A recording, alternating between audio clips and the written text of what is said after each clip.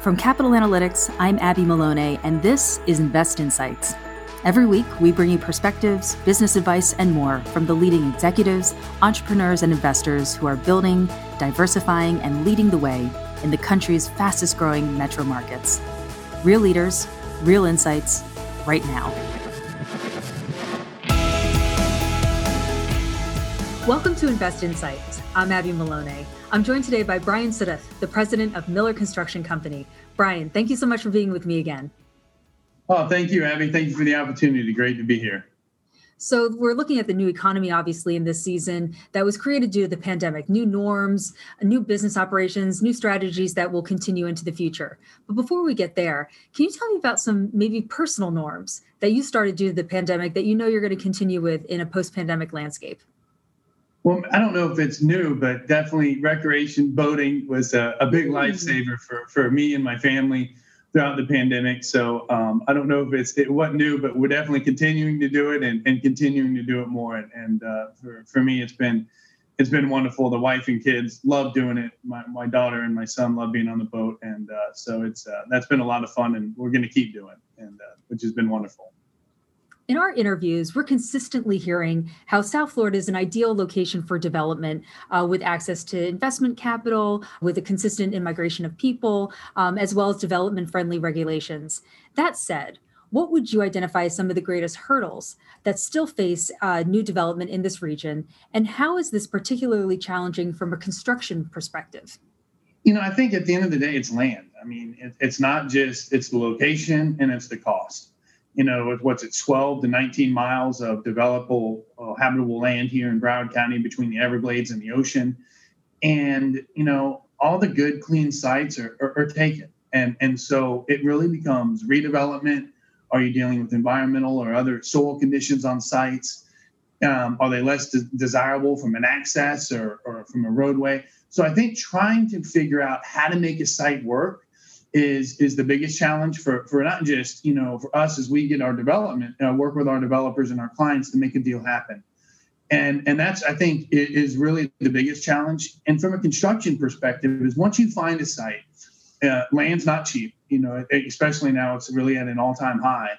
And how do you figure out how to make the best use of that land, to find the best density of that land from a cost perspective? So many of the deals we price 5-10 times before we really final down on what is the best way to develop it. And then as the project moves forward, it's planning. There's going to be a hurdle. There's going to be some soil conditions. There's going to be some site logistics. And what are we doing to be proactive to make sure when they say go, we're ready to go, and flagging those hurdles earlier. And so, I think the biggest issue is finding the right piece of property for the right development, and then finding the right building for that development is also a hurdle. And part of that planning is obviously costs, and material costs have been on a steady rise due to issues with the global supply chain, as well as rapidly increasing demand since the economy has started to open. How have you adapted your design and construction processes, as well as client expectations, to best mitigate the negative impact of these rising costs? I think it starts with communication, right? I mean, at first when they're happening, why are the prices going up? COVID happened, prices should be going down. Supply chain became, really into 2021, a bigger issue than it was the year previously. Mm-hmm. And so just communication with our team internally, communication with our client to help manage those expectations. And so many of these jobs, we're getting allocations for steel or different releasing materials before the design's even done. Sometimes we're changing the design before pencil goes on paper to help, if it's a fast track schedule or whatever, the main initiative of the development is, before pencil hits the paper. Luckily to date, we've had some challenges on jobs, but we haven't had any delays that have caused a project to be delivered late due to those procurements. The biggest thing is flexibility. And I think one thing COVID taught us, as businesses, the environment which we operated our business in was changing daily as we learned about that pandemic and how it happened. So flexibility became a key last year, and flexibility became a key this year. It's not, how are we going to address these issues? It's when they happen, what are we going to do? And is it changing the critical path of our schedules?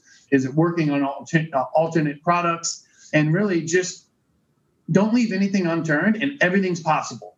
and trying to figure out a solution to every single thing that's there. So, I mean, at the end of the day, it goes back to communication to the supply chain, material tracking logs, really, blocking and tackling from that aspect. And then, communicating that to the design and the client to manage those expectations on the front end. You have previously mentioned that due to your company's focus on industrial and e-commerce, you expect 2021 to be your biggest year yet. That said, what will be the key to keeping the growth of the industrial and e-commerce industries in Broward County sustainable for the long-term future? 2021 is going to be a banner year for our company. And when we look at our backlog for committed jobs and prospects, 2022 and signed for that matter, 2022 is going to be bigger. And that's not just on the industrial e-commerce. There's a lot to our business for just general commercial, and that has made us really adaptive to what's going to be coming. And so we're very optimistic about what's going there. And then the critical thing is a lot of the work is outside of Broward County, and it's really one big community here in South Florida that makes it. Obviously, we're located here in Fort Lauderdale, and that has been a big portion. And people for the industrial and e-commerce are going where the land is. They're going south, they're going north, up into Martins County, St. Lucie County, Palm Beaches. In addition to that, we also opened an office in Orlando as we see the expansion going up there down that I-4 corridor from Tampa through Orlando to Daytona. So that's been a big part of what we're looking to do as it relates to industrial and e-commerce. But a lot of the backbone of what we do is still right here with just all sorts of general commercial throughout the Broward County area. And now that we find ourselves in this new landscape, what's next for Miller Construction and the construction industry overall? I think it's continued growth. Our state, in my mind, did a great job and keeping us open and keeping our businesses in their minds. And that's been very important. And so just as we've been successful over the past 48 years, I'm sure that it's going to continue. Everyone I talk to in construction is extremely busy right now. The brokers are busy. The subcontractors are busy. Design firms are busy. And in every market sector that we look at, which we pretty much stay involved with almost everything outside of the government work, is seeing a lot of opportunities. And it's finding the quality people to manage those opportunities and picking the right clients to partners with. Well, thank you again. That was Brian Sideth, the president of Miller Construction Company. My name is Abby Maloney. Brian, thank you again. You have been listening to Invest Insights. Be sure to follow, rate, and review this podcast to hear more. I'm Abby Maloney. Thank you for tuning in.